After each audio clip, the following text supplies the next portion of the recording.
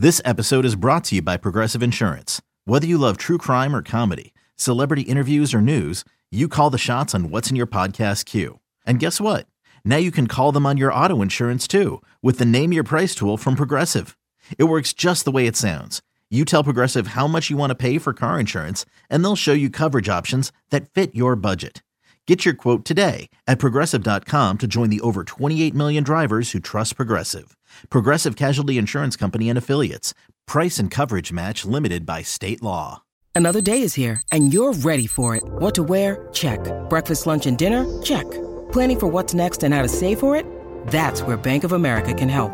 For your financial to-dos, Bank of America has experts ready to help get you closer to your goals.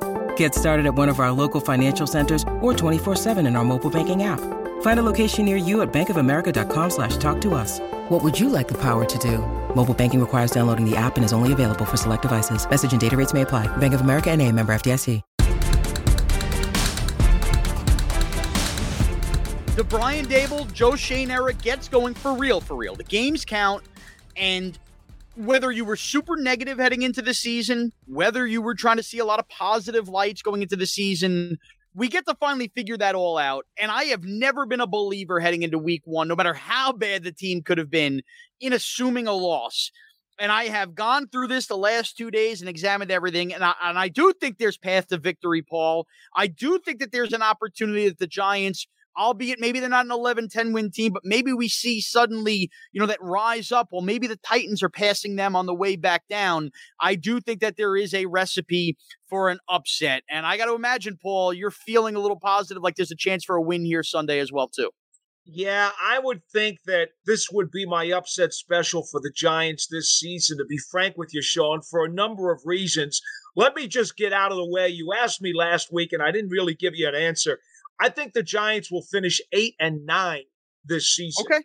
I don't think a 9-win season is out of the question. That would put them a shade over 500, but now, I would pick them to be an 8-9 team. Paul, I want to hit the brakes, and I want everybody listening to this podcast to hear what Paul Dottino just said. Perhaps for the first time anybody will give you credit for, you've picked the Giants to finish under 500, Paul. Everybody thinks you're always a 10, 11, 12-win guy. You've picked 8-9. This is unbelievable. What a breakthrough. Sean, that's because over the 40 years of doing this, a lot of people have selective hearing and have not heard the times that I did not pick them to finish 500. I love it. It's got to be highlighted. It's got to be highlighted. Paul says 8-9. Here we are. In any event, why do I think this could be an upset? Well, for several reasons. First reason is, and I honestly do believe the element of surprise is really in the Giants' favor. Between Wink Martindale and Mike Kafka and Brian Daboll, I believe they know more about the Titans coaches and their personnel than the Titans know about the Giants personnel. Now, they may know the Giants coaches, vice versa, but they don't know the Giants personnel all that well. So I do think the element of surprise is certainly on the Giants side.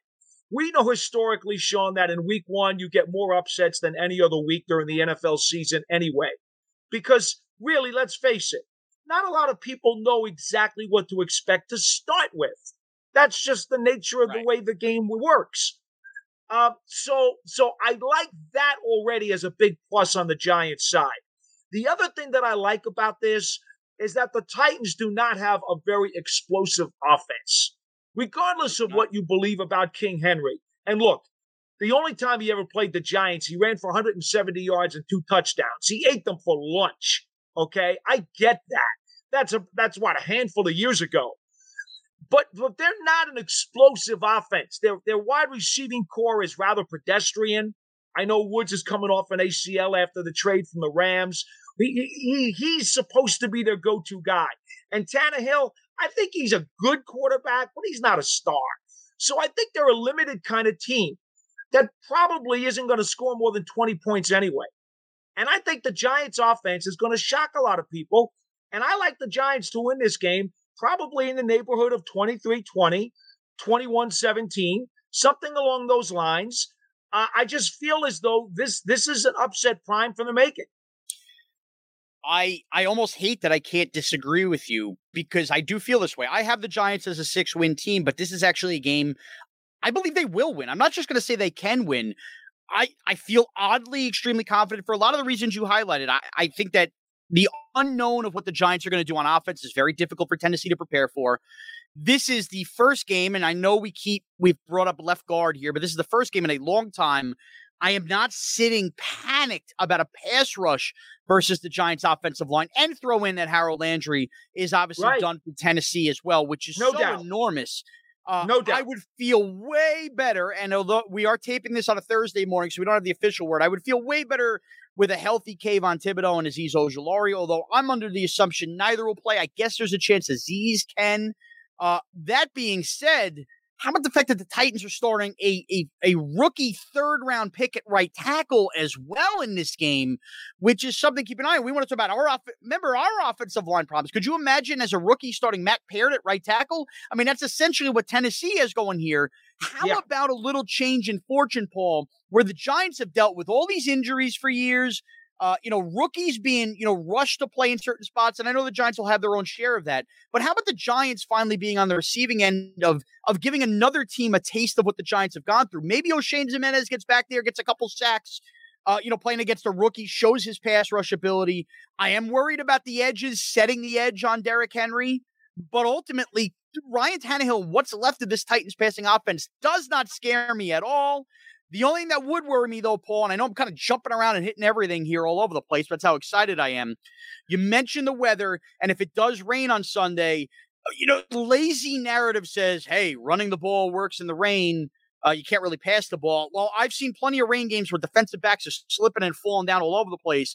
I am a little concerned about the big play already over Aaron Robinson's head, or, one of these young corners not named Adoree Jackson. I could see that being the difference in the game as well. It worries me. But ultimately, setting the edge, keeping the D-backs on the feet, don't have a big play burn you. As you said, you think 23-20, something like that.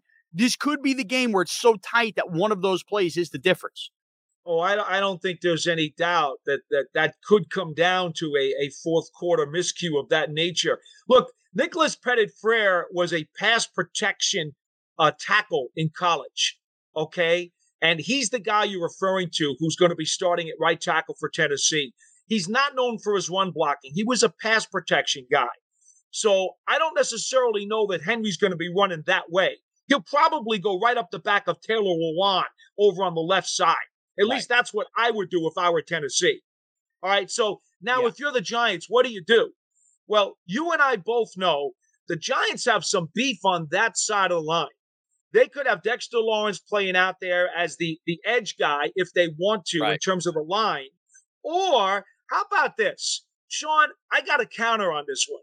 What I'm going to do is I'm going to use Jaheed Ward as a stand-up backer on the edge to give the Giants extra beef. He's about 285 pounds, and he is a force against the run. I really prefer him as a defensive lineman, but he can be a stand-up linebacker as well, and they've used him as that in camp. So if I'm the Giants, here's what I do. Wink Martindale decides, you know what? When we believe they're going to run, we're going to go with the big bodies up front. We're not just going to go with 2 down linemen with their hands in the dirt. We'll go with 3, or we'll go with 4, and we're going to stack another extra linebacker or 2 up on the line. And we're going to overplay the run.